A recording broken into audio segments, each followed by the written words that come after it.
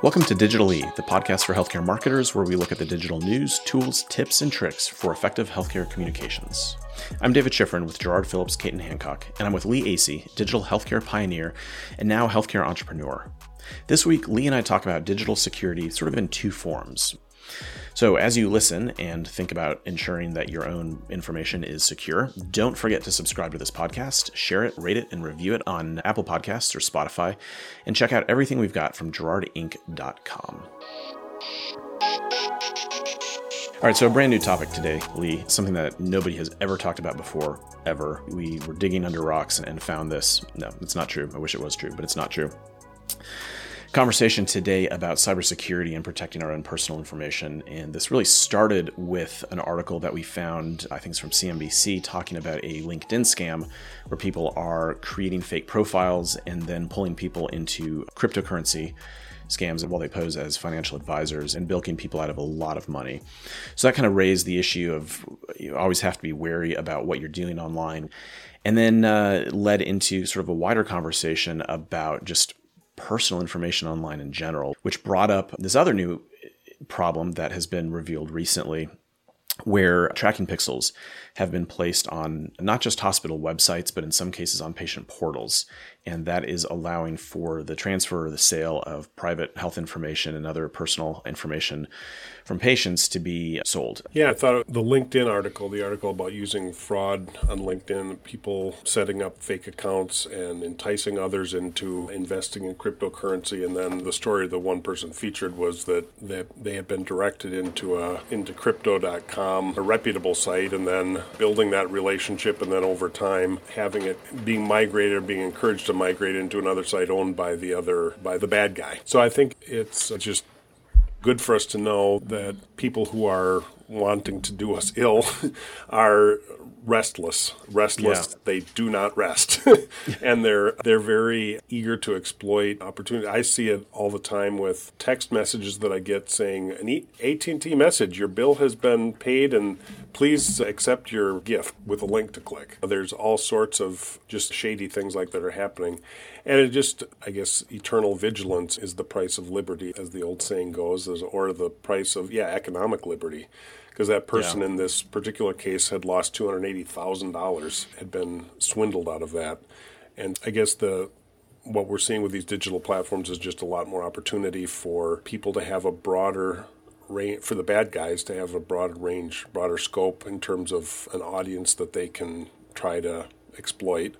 What's interesting about that article, too, I thought, was that it highlighted that LinkedIn is a good place to scam people because people look at LinkedIn as a relatively safe, professional place to go. And I think your point is exactly right. They just have to be wary and can't trust anything. Yeah, they also post that they work at a given institution or for a given company. And there isn't any verification of that. They're alleging that, and I had that back before in my days working with Mayo Clinic. Somebody would say they were a Mayo Clinic employee and they were reaching out to me, and I'd look them up in the directory, in our online directory, employee directory, to say, so is this even really I don't recognize this person, is this a Mayo person? But it's so easy to just say, oh, this is somebody who works with me. I'll accept them, whatever. And then I don't know if you want to talk about this here, Lee, but you had mentioned too that you had a recent experience with some bots and spammers that fits in with this. Yeah, it was just crazy. It's right along these lines. And speaking of AT&T, I got a call from AT&T that someone was trying to purchase a phone using my phone number, and they were calling to confirm that it wasn't me or to check that it wasn't me, and I said, no, that's not me. And when I hung up, I opened my email, and I had about 200 different email list subscription things that were coming in saying, thank you for signing up for the Indiana Department of Labor list and for the U.S. Agency for Economic Development. So I did a Google search. I said, so why am I getting all these emails for subscription lists? And I guess this is a scam that's happening now where people do some kind of they were trying to get a free phone. And what they'll do then is use your email address to subscribe to email newsletters that don't have a CAPTCHA on them, that prove that you're human kind of thing. So when the idea is that when that AT&T notification comes, it's swamped by all these other emails that you're getting as well, and you end up deleting it and not recognizing that it's happening.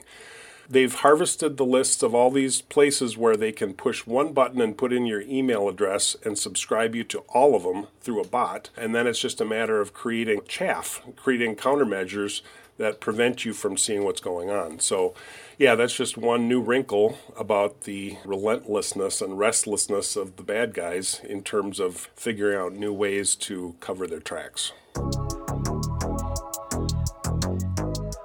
Lee, let's flip this then from sort of our responsibility. It's always our responsibility to be vigilant, but to think about this in terms of what we actually give permission for and our expectations around privacy. Now, our information, as everybody knows, is out there everywhere. We sign up for Facebook, we sign up for Twitter, we sign up for anything, and with cookies, we've just signed our whole lives away. And yet at the same time, there's still an expectation, right, that certain elements of our life should be private, particularly when it comes to health. And so that is a concern now with the exposure of tracking pixels being placed on provider websites and on patient portals. So talk a little bit about how social media is collecting information, how these pixels work, and why it is possible. Yeah, when a pixel gets placed on a website, and whether in this case that we're talking about here, you're talking about patient portals. I think that's just amazing to me that someone would think that was an okay thing to do.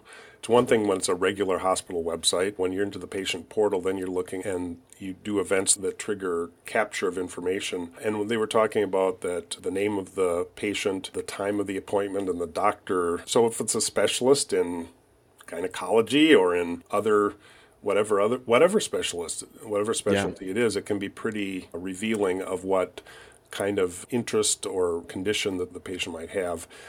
I think hospitals and health providers that are dealing with pixels at all on their sites are really setting themselves up for a pretty big privacy concern blowback. That there will be some episodes like this that will come in the future where information gets disclosed that somebody will raise a major issue, and people and organizations that are using these within their sites are going to be not in a good spot. They're going to have reputational risk, and I just don't think they have reputational risk now.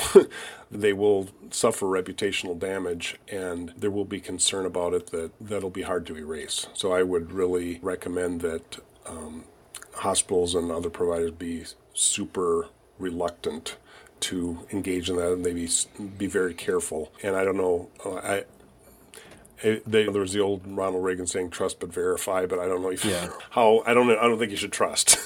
I think it's playing with fire, and to be messing with that.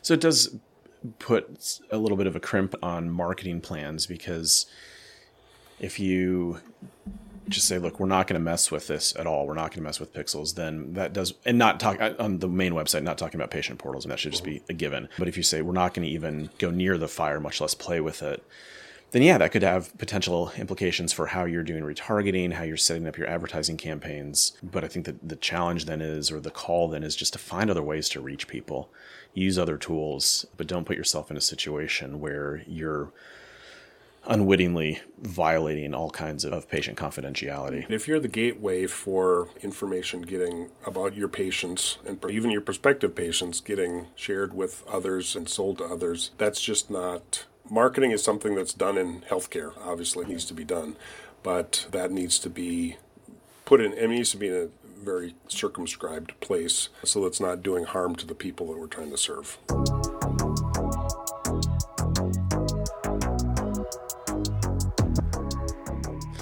So then, Leaf, for the tip, I think that kind of is it. But more specifically, what are a couple of things digital teams should, after listening to this, should go and check, or that an executive should ask their team to make sure everything's okay?